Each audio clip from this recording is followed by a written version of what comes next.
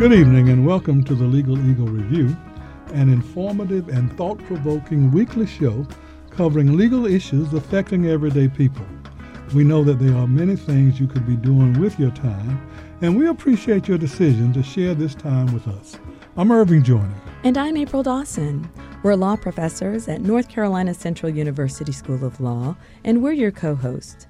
The Legal Eagle Review is sponsored by the NCCU School of Law and the Virtual Justice Project. We thank you for joining us this evening. As we have recovered from and moved beyond the holiday season, we are now approaching tax season. Filing taxes can be a complicated process, and making mistakes can be costly, both in terms of money and time. On this evening's show, we're going to talk with tax experts who can offer information and tips to assist you as you prepare to file your 2019 taxes. And we have joining us in the studio Matthew James. He is the director of the NCCU School of Law Low Income Taxpayer Clinic. And also joining us in the studio is Jonathan Kerr. He is the attorney fellow for the Low Income Taxpayer Clinic here at NCCU School of Law. So thank you both for joining us. Thank you. Thank you. Thanks, sir. So why don't we first get some background information from you? And Matthew, we'll start with you. You're the director of our Low Income Taxpayer Clinic. How did you become involved in law and tax? So I actually was looking at either going back and getting an MBA or going to law school. And someone told me that if you had an undergraduate in business, you didn't necessarily need an MBA. So I decided I was going to take the LSAT, and then I went out to the University of Denver for law school. I just happened to get into tax because the law program out there also has a master's of tax. And so I attached it to my degree, and I did a dual degree program and thought, well, if I don't like it, I can always drop it, but I only had a certain amount of time to add it. And so I attached it, and I just loved it. And it was just from there on, that's all I was going to do.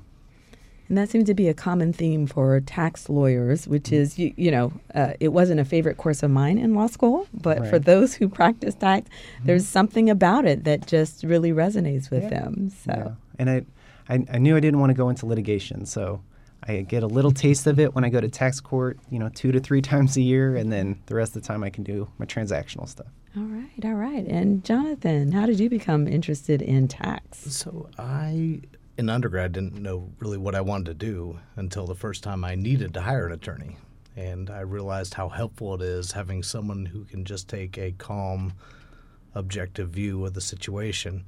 And that motivated me to come to law school. I really didn't focus on tax in law school. If there's one thing we can count on as Americans, it's that every act or transaction that we go through, the government will try to tax. Once landing in tax, I found it quite enjoyable when your opponent is the IRS day in and day out.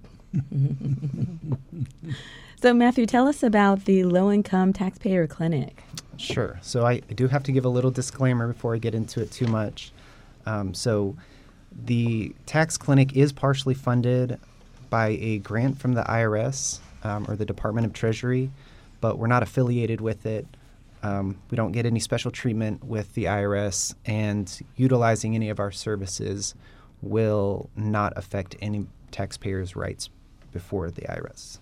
So our clinic, we have 3 primary prongs of service. The first one is representation, and in that we have students and volunteers, and then Attorney Kerr and myself. We represent taxpayers before the IRS, which could be anything from an audit to some kind of collection alternative if they're having trouble paying, or if they're appealing something that happened. And then we also represent taxpayers before the United States Tax Court, and that's you haven't been able to resolve your issue with the IRS, and it's progressed to the point where litigation is necessary. The other 2 prongs are a little bit similar. One is our education, and one is outreach. And so with outreach, we, for example, we're going this weekend to an event at Fayetteville State that will help veterans with some of their issues, including tax. But that's more of us getting out there and really showing people what the clinic can do, how we can help them. And then education is something similar to this or the Virtual Justice Project. And we pick a topic, and then we're going to talk about that topic for an hour or so. We're still expanding our education and outreach prongs, so we're looking for community partners and seeing what we can do to get our name out there and educate more taxpayers. Well, a lot of people are afraid of the word tax. It's a part of our daily lives. We pay taxes on everything, and the reporting season causes all kinds of trepidation among people because they've not kept records. And they figure that somehow the IRS is going to come to get them, even if everything is in place. I tell students all the time that one of the most important classes that they can take in law school is taxes. Since they expect to earn money, you are going to regularly have to deal with the taxation end of it, and you figure out how it is that you can minimize the amount of taxes that you have to pay. So can you spend a few minutes with our audience talking with them about the kinds, I guess, the typical issues that people encounter as we enter this season, and then as you then prepare for the next tax reporting period? Okay. So some of the issues we've seen are, in 2017 we had that big reform where a lot of our provisions, our code provisions, changed. And so one thing we noticed last year and coming into this season are those people that used to be able to itemize their deductions, they can't exceed the new standard deduction. And so we have a lot of people that don't understand why they can't, take their charitable contributions and their home interest amount. So it's been a little bit of an education as we go through the tax preparation season and saying, unfortunately, things changed. There were some benefits, and at the very end of December, we had some legislative extenders that were retroactively applied. And so people can go back and modify their 2018 returns. But there were several things that changed where people just, they didn't know of the adjustments, and so now they're coming in and we have to sit and say, well, I know this is how you've done it for the last 15 years, but now it's a little bit different. And how is it that you're having those communications with individuals? Are these folks who are calling up the clinic? Is this part of the education and the outreach? A little bit of both. We do field a lot of calls, and we can consult with almost anybody. We do have a few eligibility requirements to take somebody on as a client, but we'll sit and consult with almost anybody. And it can just be that they went to have their taxes prepared and they didn't agree with what had happened, so they came and they say, we're just looking for a little more information. And we say, well, your CPA was right. Things have changed. Unfortunately, this is how it is. We also assist in supervising the Volunteer Income Tax Assistance Program, which is located, a branch of it is located at the School of Law. And that is a program that helps people prepare taxes. And so sometimes it's during that we, the students are there to help prepare, and we're sitting with the clients and saying, unfortunately, that charitable contribution you made is very nice, but you're not going to exceed the standard anymore. So, we're not going to be able to use it unless you want to not take such a big deduction. Mm-hmm. So yeah, and it's the calls, and then a lot of it is through the VITA program, and really sitting with the clients as they come in and just saying, this is how things are now, at least until things sunset in 2025. So, Jonathan, you are a fellow with the clinic. So how did you get involved as a fellow, and what's your role? So after I graduated, I was obviously looking for work. And what year did you graduate again? In 18. Okay, all right. And I was looking for work, and I come down to the clinic to speak to some of my previous professors, and they told me tax. And I really enjoyed administrative law when I was in law school. I focused on veterans law mostly. And I thought I would take a swing at it, and I really enjoyed it. I enjoy being able to sit down and kind of work with the students on the more practical side of the law. And this clinic and low-income taxpayer clinics all over the country are a great opportunity for students to get involved in that administrative part.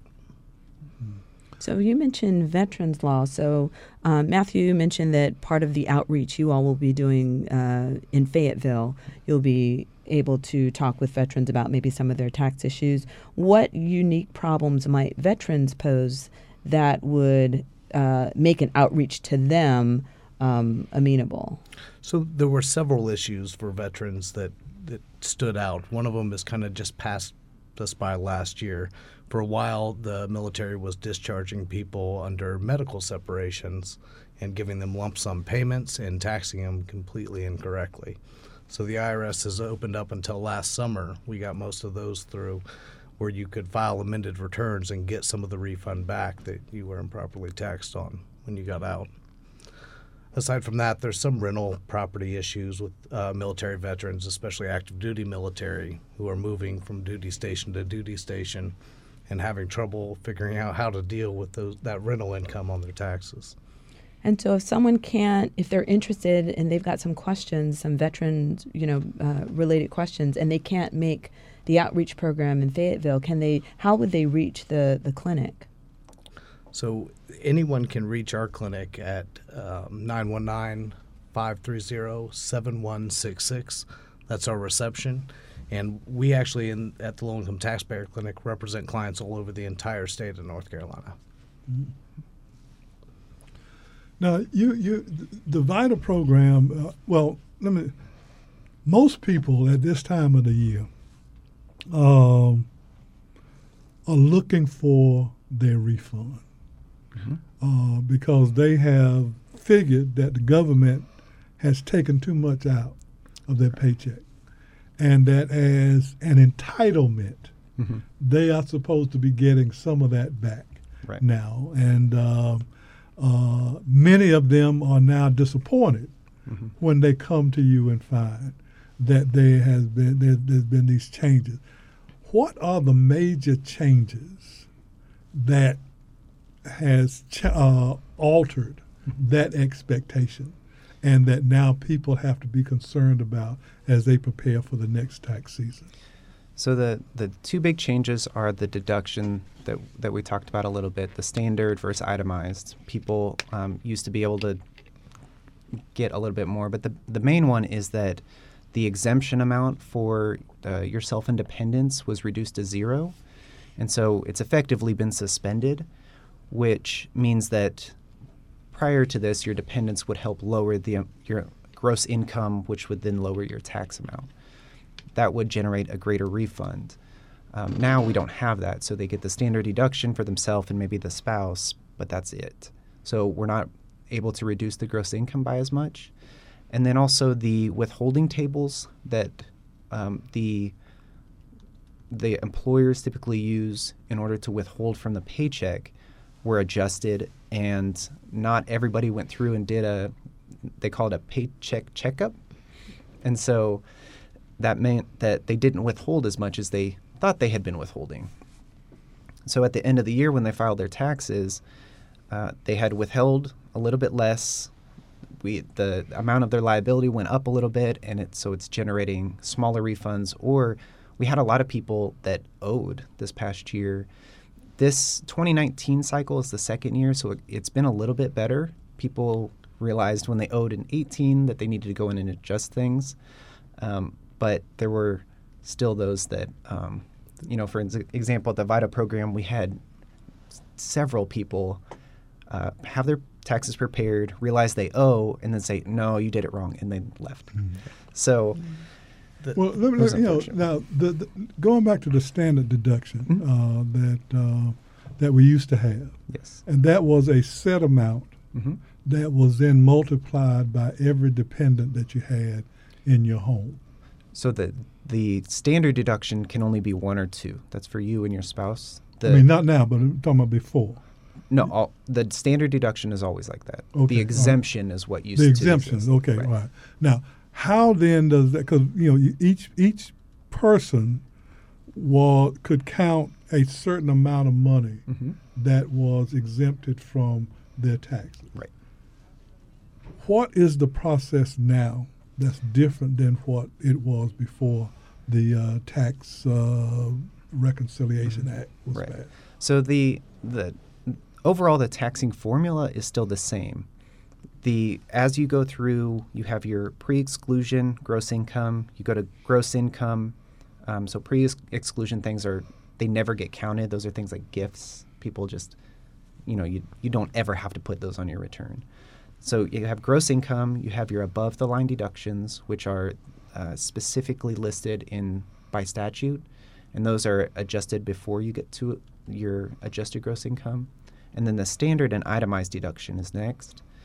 That was increased, so we see a little bit more beneficial result from that. But then, what was the increase? The dollar amount went from what to what? It went from $6,350 to this year it's $12,200. So every person, well, I guess of the two family members, they can now deduct $12,200 per person. So a married couple could do $24,000 right, which seems like a real gift. It does, yeah, it does, because you don't have to substantiate anything. So, which just means you don't have to prove any of those expenses like you may with an itemized deduction. Now, what happens then with well, we're going to have to take our break right now. This is the Legal Review, and we're talking about tax matters. And as we talk about tax matters, there's a lot of confusion, and there's a lot of confusion with you as you now seek to prepare it. We're going to come back in a few moments. Want you to stay with us as we continue with this discussion about your 2019 tax return. So we'll be right back.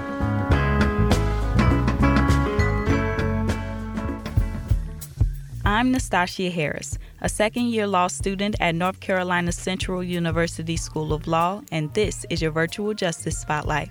The United States Census of 2020 will officially begin for most households in March. The census is a brief survey that is sent to every household in the country every 10 years. Article 1, Section 2 of the United States Constitution requires that the country count every living person in the United States, regardless of citizenship or immigration status. Census data informs our nation's most important decisions. It provides critical data that lawmakers and many others use to provide daily services and support for people in their communities. For example, the number of congressional representatives in a state are determined by population, with the most populous states receiving the most seats. Additionally, the census determines how the federal government spends billions of dollars on services related to the social welfare of people within the country. If people are not counted, their communities will receive less representation in government and fewer resources. Participation in the census is required by law. Pursuant to United States Code Title 13, anyone over the age of 18 who fails to participate in the census or willfully provides false information on the census could be subject to substantial fines or even jail time. You can respond to the census by phone, online, or through paper form. Beginning in mid-May, census takers will visit households that have not yet responded to the census. Participation in the census by everybody makes for a healthier democracy. Now is the time to get involved.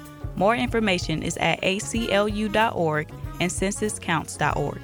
Virtual Justice at the NCCU School of Law is the intersection of technology and a legal clinical program. I'm Nastasia Harris. Thanks for listening.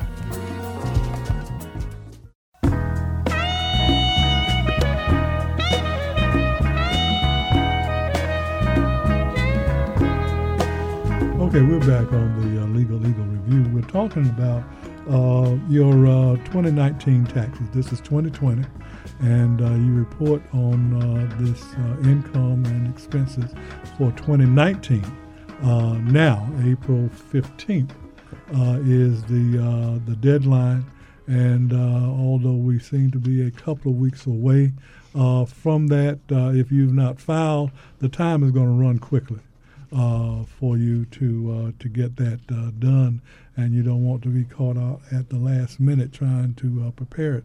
But when we took our break, we were trying to draw the distinctions between what the old standard deductions and exemption process was like and how it is different now with the new law. And Matthew, you were explaining that to us before we rudely interrupted you to take our break. So we have that increased standard now, the standard deduction, and then below that we used to be able to take out the exemptions, which are you get one per person or dependent that you're claiming on your taxes. So that was effectively canceled, right? So that's been suspended until the sunset of the provision. So that's where we were seeing a lot of adjustment because families with 2 or more kids were receiving a greater deduction there.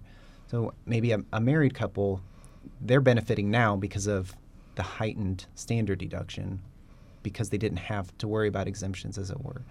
But now those families that have kids that may need the money the most are having increased liabilities versus before.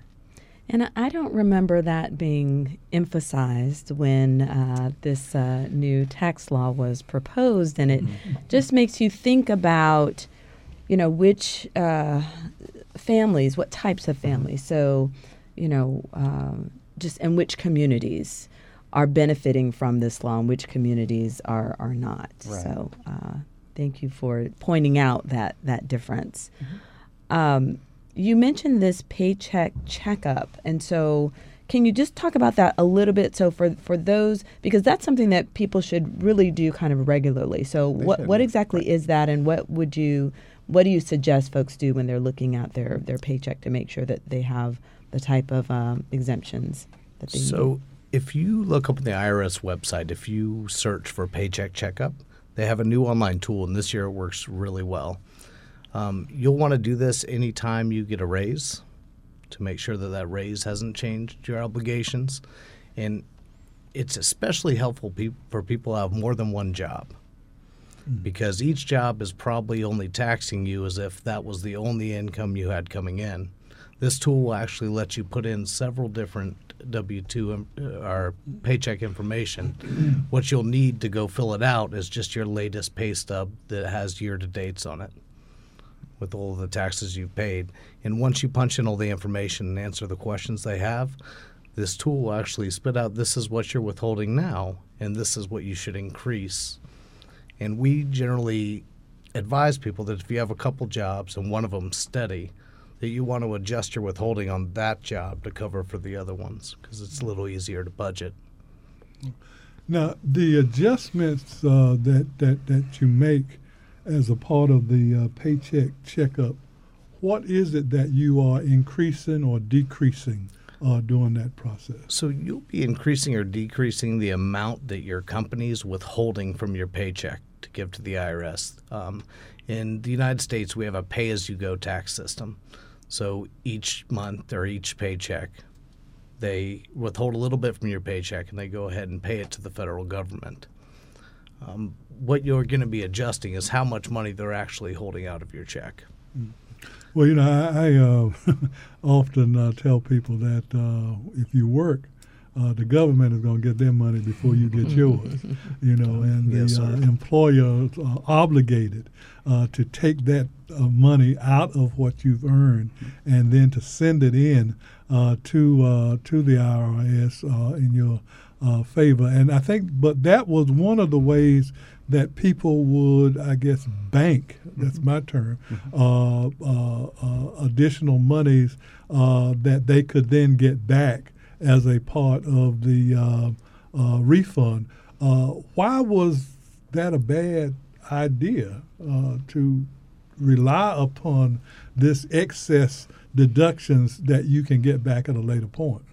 Well, generally speaking, you want to owe very little or get a very small return at the end of the year, because that means you kept your own money to earn interest on throughout the year instead of the government.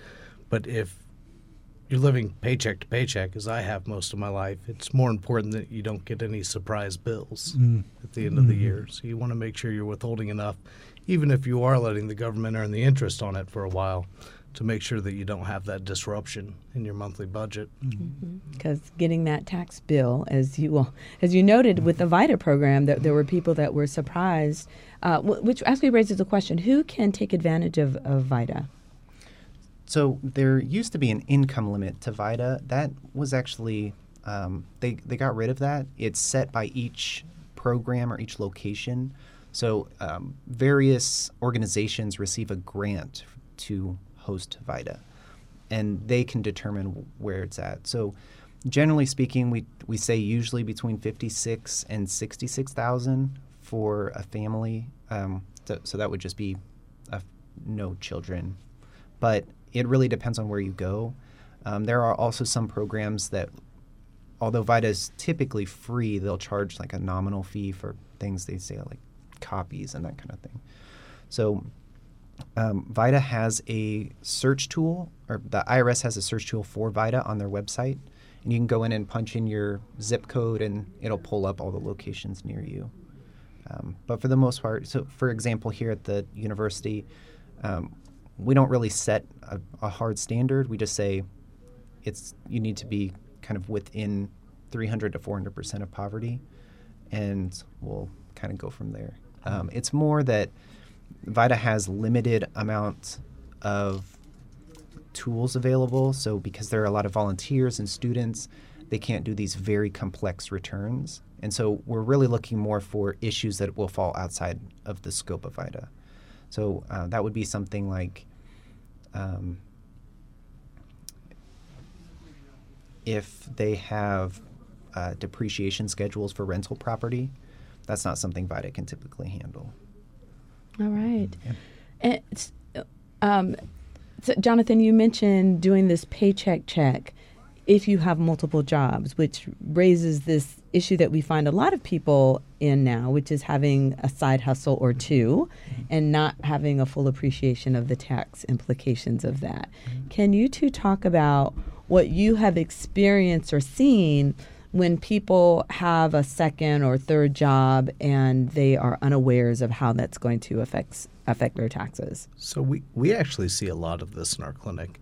And one of the biggest things we see is people who work for a rideshare company or one of these delivery companies that are 1099 employees. So we mentioned a minute ago that in the United States we have a pay-as-you-go system. If you don't have an employer that's withholding money from you every month or every paycheck and paying it to the government, you have to make quarterly tax payments. And most people out there downloading an app on their phone and helping people get around town don't assume that they now have this new obligation to make quarterly tax payments. And at the end of the year, if your liability is too high, you will be penalized on top of the liability you have for not actually making those quarterly payments throughout the year. Now, what's a 1099 employee, just for our audience sake? Yes, sir. So generally there's two types of. A 1099 employee is more of a contractor. Most of the rideshare companies in the country say that they don't actually employ the people who work for them. So Uber or Lyft and those kind of things. Yes, sir. That their employees are just contractors. All right. Now, for those individuals who have traditional jobs, where they're working with two different employers, one full-time, the others part-time, what is it that they need to look out for as they prepare their W-4 form to designate withholding from those jobs? So one thing we do need to kind of let everybody know is the W-4 was completely overhauled this last year. It used to be based on exemptions. Because the exemptions are zero now. A lot of people still have this mentality like, oh, I claim 0 or 7 on my W-4. So that doesn't exist anymore. It's a little more robust formula. They still help you, but that's what the paycheck checkup can help with. Recently, there was some guidance put out that the employers can go through and actually almost reset your W-4. So, for example, the university here did that. They went through and everybody became single unless you're married, and what was equivalent to 0 before, right? They just reduced everybody to kind of the base status, and you had to affirmatively go in and make an adjustment, which a lot of people need to do if they have that second job. So everybody this year should go through and do the paycheck checkup. And the new W-4 is it's more of a formula. So it has instructions on the top still, but you need to go through and actually kind of fill things out. It'll ask how many jobs you have, and you'll go through and enter all that information. You can do it electronically or just handwrite it on there and then give whatever you want to adjust to the employer. Mm-hmm. Now, this is confusing. So what if I just say, well, the hell with it, I'm not going to file? It's not a great idea. You should always file your taxes. And why is that? So as tax attorneys, we like people to file because it starts the statute of limitations, which means IRS typically only has 3 years to investigate something going on. But there are a lot of reasons why someone should file. We've kind of gone over why they have to file. So if you're self-employed and earn $400, you have to file. If you have there are these losses that you're going to try to take, you need to file. If your income exceeds the standard deduction, you're going to need to file. But people that should file, we advise a lot of the students here that they should file because of refundable credits, or if they had part-time jobs where they were W-2 employees and had a little bit of withholding, they can get that money back instead of, because the alternative is you just gave the government your money, which we don't like. Mm-hmm. So you can get that money back. People that are going to claim their earned income tax credit, maybe they didn't generate a ton of income to exceed the standard, but they could still get a little something back. We recommend that they do file. And the other part, I guess, is that it's a crime not to file. It is. So because you can go to jail for not filing. Yeah. A lot of people are afraid the IRS is just going to come and take them to jail. It has to be a little bit more to actually go to jail for it, but they will penalize you heavily. And even if you can't afford to pay the bill right now, it's always better to file because the failure to file penalty is significantly higher than the failure to pay penalty. So you want to make sure you at least get it in there, and then you can deal with how to pay it a little bit later. There's one more scenario where you have to file as well. So with the Affordable Care Act, you have the choice whether you want to have the premiums, whether you want to pay the premiums and get a big tax credit at the end of the year for it based on your income, or whether you want the government to pay the premiums for you. It's the advance premiums throughout the year. If you choose that you want the government to pay those premiums throughout the year, which the vast majority of the country does, then you have to file a tax return at the end of the year to reconcile that the amount of money that you told the Affordable Care people you were going to make is what you actually made.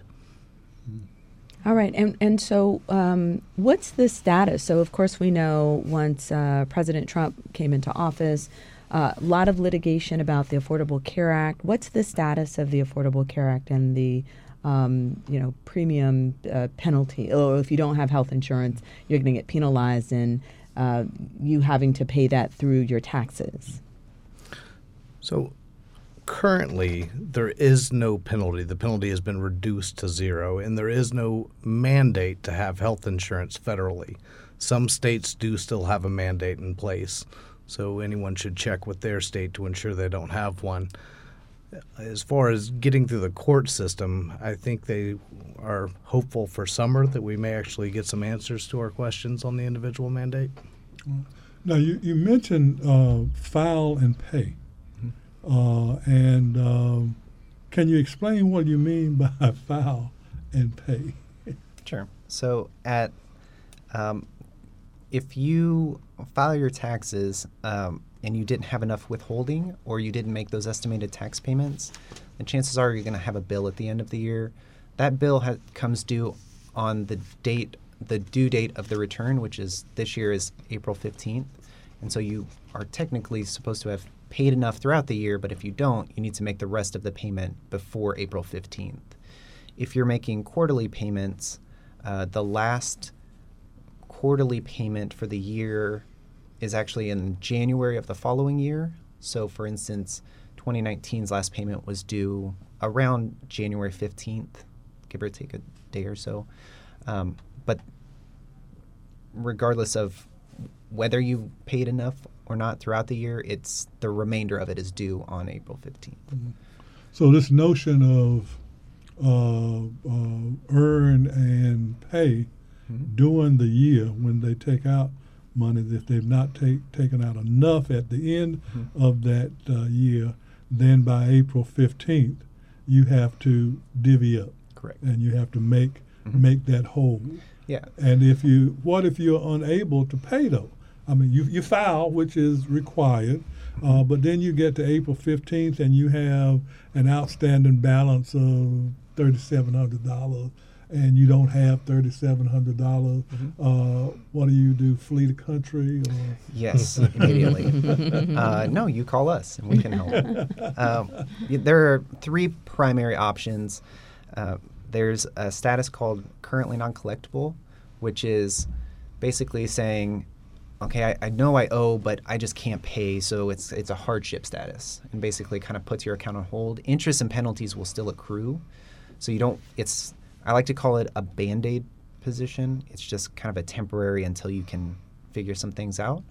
You can try an offer and compromise, which is that negotiated amount that you're going to settle out, and then an installment agreement, which is what most people do. And the easiest way to do that is just to go to the IRS's website and fill it out. There's a reduced fee to do it that way. And you can get into an installment agreement where you're making monthly payments, or you have them take the money out of your paycheck directly each month. You can get that paid. And just to add one little thing, you can extend past, you get an automatic 6-month extension to go past April 15th, but that is only to file.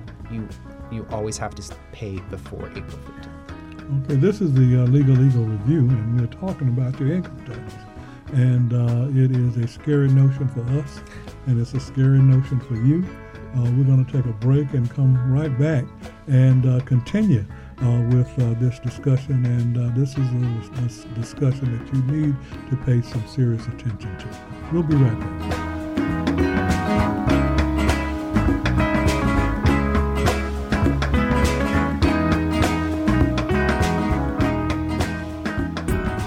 My name is Reginald Woods II, and I am a current 1L at the North Carolina Central University School of Law, and these are your weekly announcements. On April 4th, from 8:30 a.m. to 6:30 p.m., the Orange County Community Remembrance Coalition will host a one-day event comprised of panel discussions, lectures, performances, and workshops. This event seeks to encourage the continued work of investigative journalism, while also focusing upon increasing the number of reporters and editors of color. The coalition will celebrate the pioneering services and skills of Black journalists, advocates, and educators such as Ida B. Wells Barnett, who through her actions shed the light of truth across the nation on lynching from the 1890s to the 1930s. The panel discussions will feature veteran journalists such as Nicole Hannah-Jones and Ron Nixon, both of which are founders of the Ida B. Wells Society. On Monday, March the 16th, from 6 o'clock p.m. to 7 o'clock p.m., the Virtual Justice Project will host an event on how student loan debt impacts your credit score. This event will take place at the North Carolina Central University Turner Law Building. Then on Wednesday, March the 18th, from 6 o'clock p.m. to 8 o'clock p.m., the Virtual Justice Project will host an event on Raise the Age. This event will discuss how this new initiative will impact our youth in North Carolina. This event will take place at the Turner Law Building of the North Carolina Central University School of Law. For more information regarding the law school or the Virtual Justice Project, please visit the NCCU School of Law website at law.nccu.edu. My name is Reginald Woods II, and this has been your weekly announcements.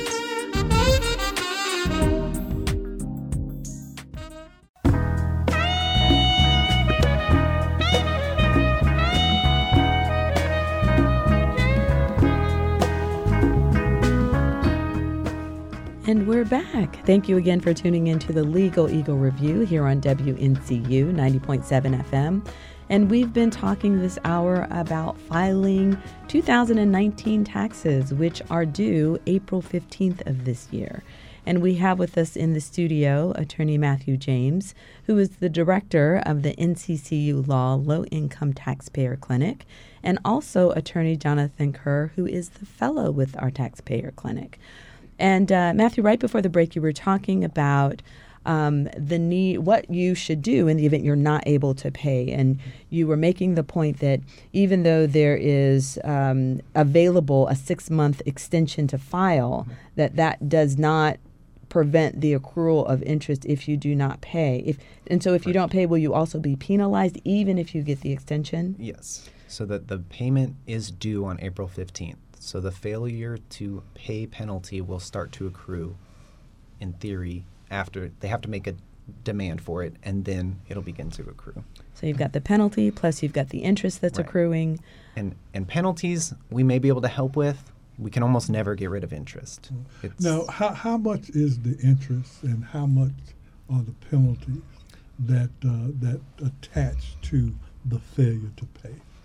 So the interest it varies each quarter, but it's typically 3 points over whatever the federal interest rate is. So it ends up being somewhere around 5% usually. Failure to pay and failure to file actually increase over time. So over typically 5 months, it'll be 0.5% increasing each month, and they usually cap out around 25%. But they can add up 25%. Yeah. Pretty heavy. So it can add up very quickly. Mm-hmm. Now, in terms of accumulating interest and penalties, you're not able to pay that. Mm-hmm. What is it that the IRS can do? So they have a lot of tools. When we're teaching the students, we typically call them the most powerful collection agency.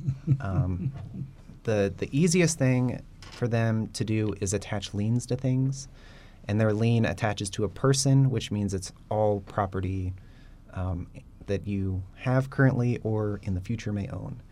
So those liens are the easiest way for them to at least get their hands on something, even if they're not physically taking it yet.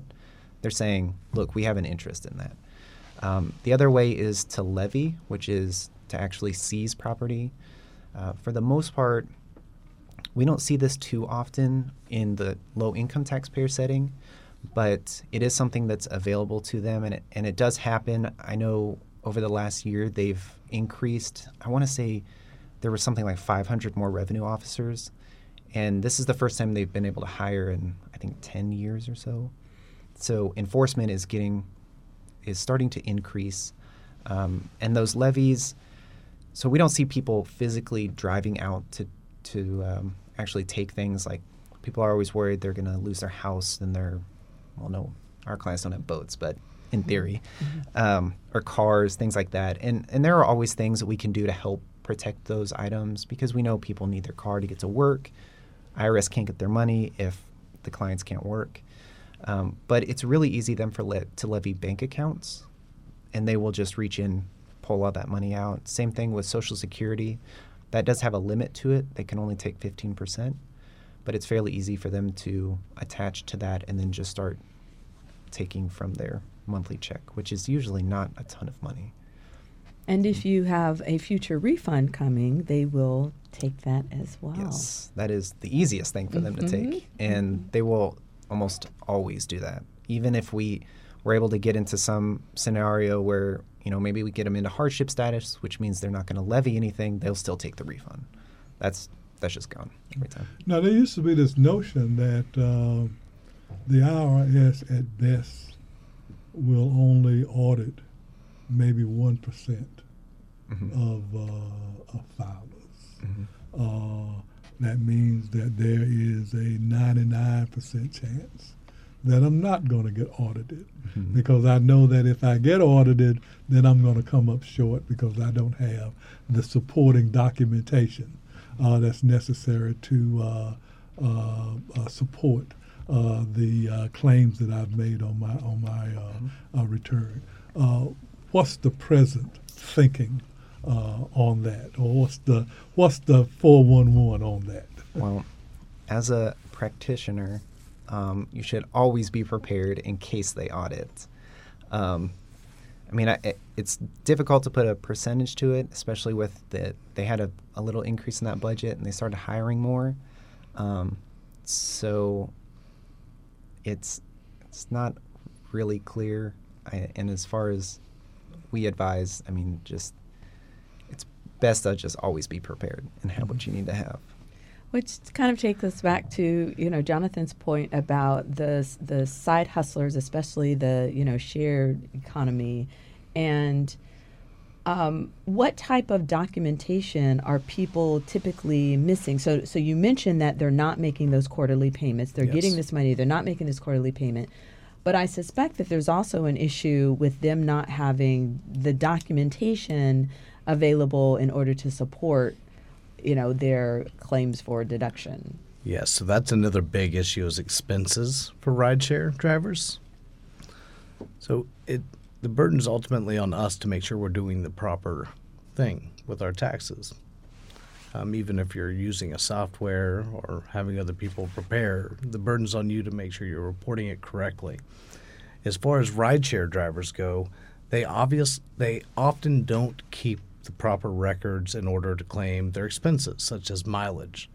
The government will offer you a mileage deduction for any time you have a passenger in your vehicle. Also, going back and forth to pick up passengers, and they'll also offer different expenses for things you purchase for your passengers for your car, such as water, cell phone chargers for them to use while in the back seat, any general operating expense of a business. But most of these rideshare drivers have no idea that they should be recording these things, and the companies they work for don't tell them they should be because they're trying to avoid any look of control over them as employees. So while these rideshare companies often track this in-car mileage when there's a passenger sitting in the back seat of your car, they don't track any of the mileage between trips, which is going to be the majority of a rideshare driver's mileage. If I drove somebody out to the middle of Person County and dropped them off, I'm not going to sit out there in the middle of nowhere hoping somebody else wants a ride out there. I'm going to drive back into Durham. You get all that extra mileage. And if you're not tracking that yourself, either through logbook that you're taking contemporaneously, or they make a bunch of apps now that'll track it all for you, then you won't be able to take that expenses against your income. And you're just leaving all that money on the table. So not only do you have the problem where people may be claiming, certain business deductions without having the documentation.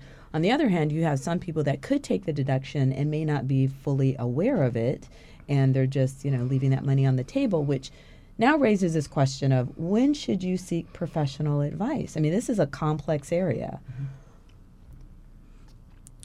So if you're self-employed or you find a side hustle, that's the point at which you should seek some sort of advice to make sure that you were doing everything right from the beginning. Because once you have a problem and come to us, there's a little bit we can do to help you recreate some records and find some of the stuff that you haven't kept contemporaneous documents for.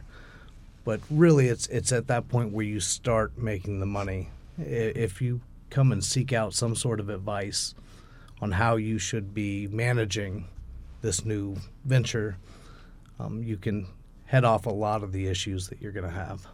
Well, what about those people who are paid under the table? the part of the cash economy where no records are kept. How does the government track that money?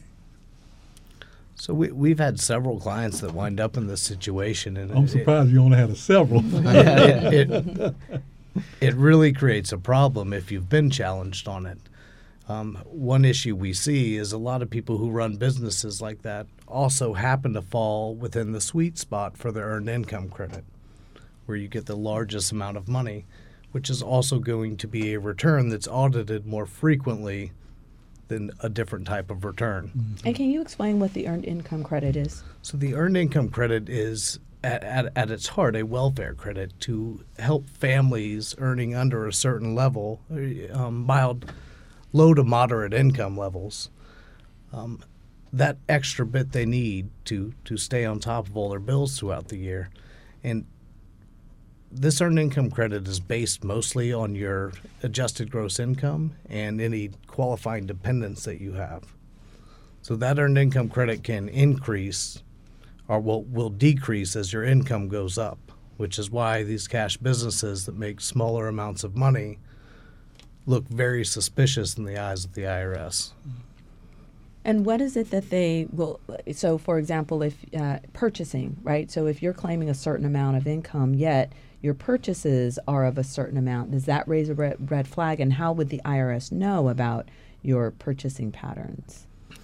The IRS would generally flag that return based on the amount of credit you're receiving, especially with refundable credits that you're receiving back.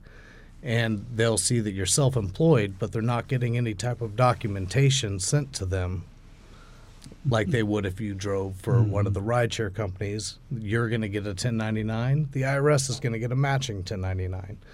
So they'll get people with refundable credits where you're getting money back that you didn't pay in, and then they'll have no matching record of the income that you made. That's really what flags people. So with the cash businesses, for the most part, IRS doesn't have a way of tracking it prior to exam audit. So it's also called exam. So people that are paid under the table, there really isn't a way for the IRS to just know about it. They do have a lot of access to things like registration, vehicle registrations. They can get into a lot of asset searches, but it really hits people when they go into an exam or an audit, and then the IRS will do a bank account analysis.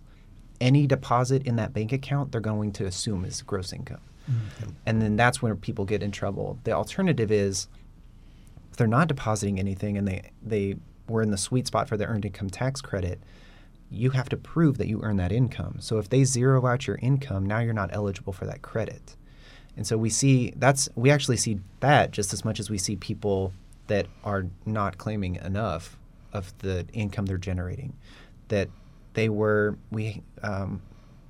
one example is a client that did house cleaning and didn't really keep record. It was just kind of like came in, cleaned, they gave her cash and left, and so she was denied. They zeroed out her income and then denied all of the refundable credits, which she needed in order to pay her rent. So it can get people into these really sticky situations, and it's claiming the income just as much as it is trying to avoid claiming the income. Now, what about if you are a waiter or a waitress at the restaurant where you get a minimal salary, but then the rest of your income comes from tips that you receive from patrons in that business, and typically that's cash. Although sometimes it will be recorded in terms of a credit card, voucher, something like that. But that the notion that this is invisible money. It's typically not going to be. There aren't a lot of people that just take that cash and stuff it into their mattress anymore. I mean, there's probably still a few, but the businesses have implemented different things because they can get into just as much trouble if they have an employee that they're not paying the right amount of employment tax for. And so they don't like that notion that maybe the employee's getting a benefit, but there's also this other issue. So they've, what I've seen more recently are companies will just kind of assume or average. I'm not sure the formula they actually use, but they'll put on the wage earners forms an amount for the tips. They say, look, they average $80 in tips a night. We're just going to put that as part of their paycheck. That way stuff gets withheld, it gets paid over. They don't end up with a bill, and we don't get hit for not paying our side of the employment taxes. So the moral of the story is that none of this money is invisible. Yeah. And if you try to pull one over on the IRS, you will most likely lose, and you will lose big. Yeah. Right? So yeah, because you're going to remember those penalties are accruing from the time it was due. So if you did this, if they think it might be fraudulent, they can go back 6 years, and then they say, well, you didn't pay us 5 years ago, so now you're going to pay us that, plus all the interest and penalties that have accrued since then. So it'll add up, and they'll get theirs. Which oftentimes will subsume what you actually owe from the outset. We have a lot of clients that come in and just say, if they'll just get rid of the interest and penalties, I can afford to make the payment. Mm-hmm. Maybe the penalties we can help with, but that interest, it's virtually impossible to get off. So what other types of clients' issues do you see that you'd like to just kind of share with the general public, just to be mindful of this and if it's not, that person, maybe people within their families? One other thing I want to add to the self-employment, because that's really one of our biggest issues right now. We have a lot of people that have these side hustles and are just not really paying attention to things. You don't have to have some form of an entity, like a company, a corporation. You can easily just accidentally begin generating income and become self-employed. There's also a statute that requires strict substantiation, which means you have to have a record, and mileage is one of those. So you have to keep a log.